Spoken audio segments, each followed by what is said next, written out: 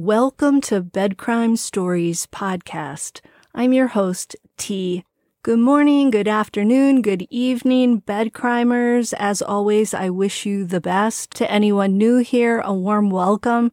Thank you for checking out my channel. Let me just ask that after listening to or watching this video, if you learned something or enjoyed it, please do me a favor and smash that like button. Now, let's dig in. The leaked security camera footage, reportedly from the apartment complex parking lot at 1330 Linda Lane, continues to intrigue. Now, this video has not been authenticated, so we can't be 100% sure of its veracity. However, it does seem to contain sights and sounds that would appear to line up to what the Moscow, Idaho police noted in their probable cause affidavit for Brian Kohberger's arrest. Kohberger has been charged for the quadruple murder at 1122 King Road. He says he's not guilty and currently must be presumed innocent. However, he is the police's one and only suspect, and the evidence they've mapped out in that PCA is compelling. What you have to understand first about the videos is that they all have a sort of baseline sound, which I would describe as just the basic night sounds of the area. You hear cars in the distance and a lot of other noises. So the baseline sound is already somewhat noisy, which makes it harder to isolate other sounds. But surprisingly, there are some distinct sounds at key moments that match up with the probable cause affidavit. I spent additional time watching and listening to the video from between 4 a.m. and 5 a.m. And I have to say, it is amazing what a camera that is 0.3 of a mile away from the crime scene house seems to have picked up in the way of audio. The images of a white sedan that clearly appears at 4:05 a.m. and 49 seconds seems to match the side profile of a Hyundai Elantra. The window shapes match and the shape of the car matches, and there's also a back fin that also matches the 2015 Hyundai Elantra. That is the make, model, and year of the car that Brian Kohberger drove at the time. I want to share portions of this hour's video with you that I think captures some of the events that happened between roughly 4:05 a.m. and 4:25 a.m. That's the period when the white sedan appears for the fourth and final time, when the crime goes down, and then when the white sedan departs the neighborhood, which you don't see, I don't think, but I do believe you can hear it. To begin, let me share a video I found on Reddit that shows the route the perpetrator is believed to have followed when driving 4 times past the crime scene house at 1122 King Road, starting at approximately 3:29 a.m. on November 13th, 2022. As the car drives up the road, you will see 2 large brick apartment buildings at 500 Queen Road to your right, and then the car will arrive at a parking area at the far end. That's where the white sedan turns around each time and then makes its way back toward the girls' rental home at 1122 King Road. The Queen Road apartment buildings are large. They have the brick facades that are punctuated with yellow siding. This is the same route the white sedan took early on the morning of the crime. But of course, when that white sedan was driving this route, it was pitch black. You may recall, if you watched my other episode about this footage, that in the 3 a.m. to 4 a.m. video, we saw the white sedan drive past the crime scene house 3 separate times and go up to the same parking area where it turned around each time. Note that this street past the off-campus house and the apartments at 500 Queen Road is one way, so you have to turn around at the top and head back the same way to exit the neighborhood.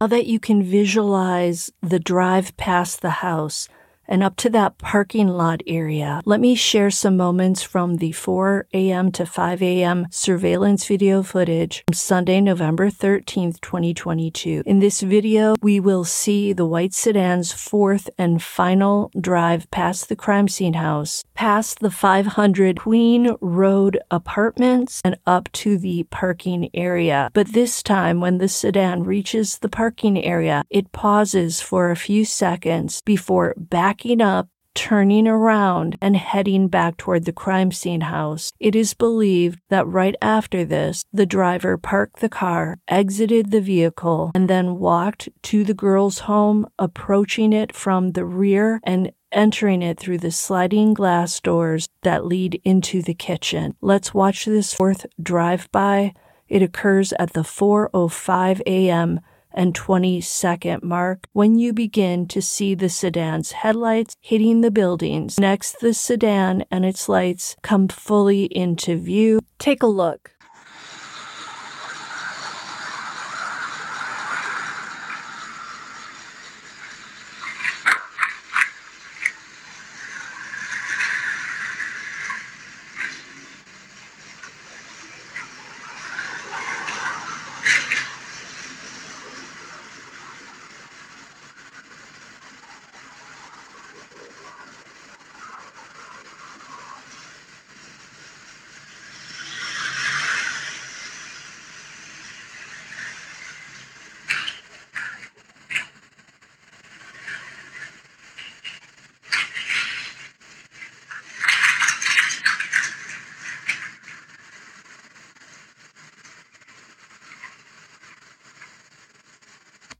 You should have seen the sedan sitting for a few seconds before backing up, turning back down the road toward that crime scene house.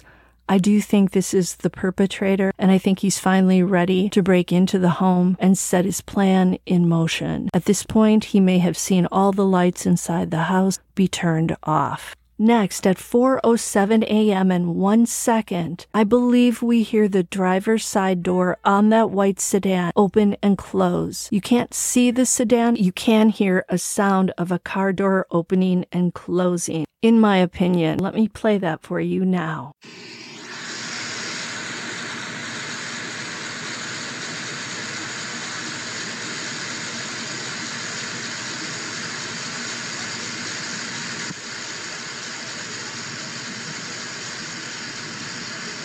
Let me play it one more time. It's pretty subtle.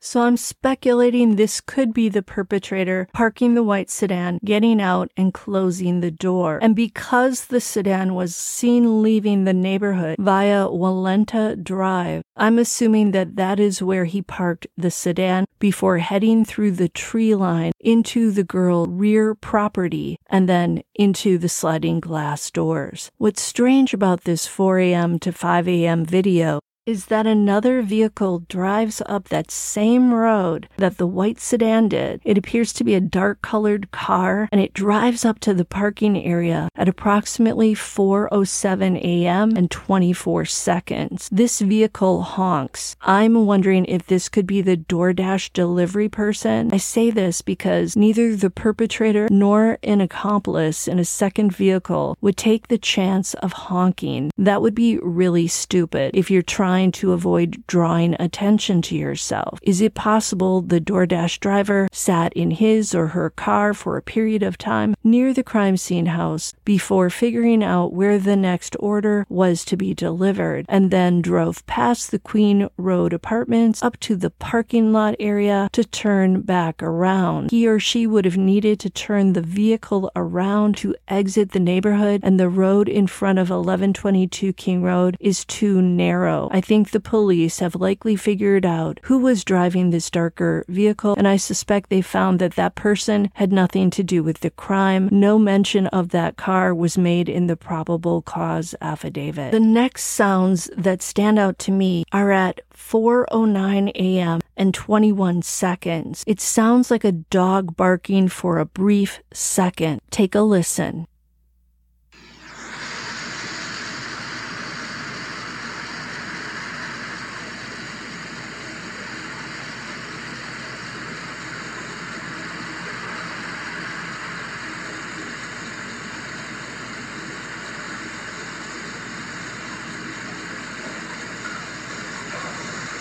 Let me play just the bark for you once again. Here we go. Did you hear it at the end? This could be when the perpetrator arrived at the third floor to attack Addie and Kaylee. I think that may be Kaylee Gonsalves's dog Marley. Could this be when survivor Dylan Mortensen thought that she heard Kaylee playing with her dog? Then at 4:14 a.m. and 42 seconds, there seems to be another dog bark.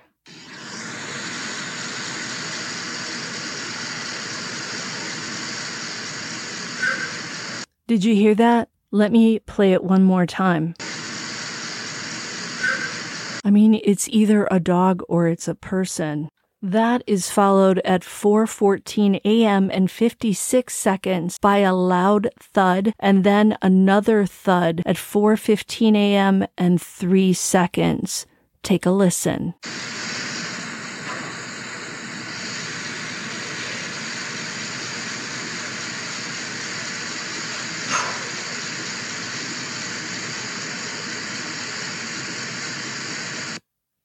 I'm wondering if this may be Ethan Chapin and Xana Kernodle facing the evil intruder. The thuds may very well be people falling to the ground. The next sound of interest occurs at 4:21 a.m. and 42 seconds when we hear the sound of a car starting up and then taking off. I believe this is the perpetrator post the crime speeding away on Walenta Drive.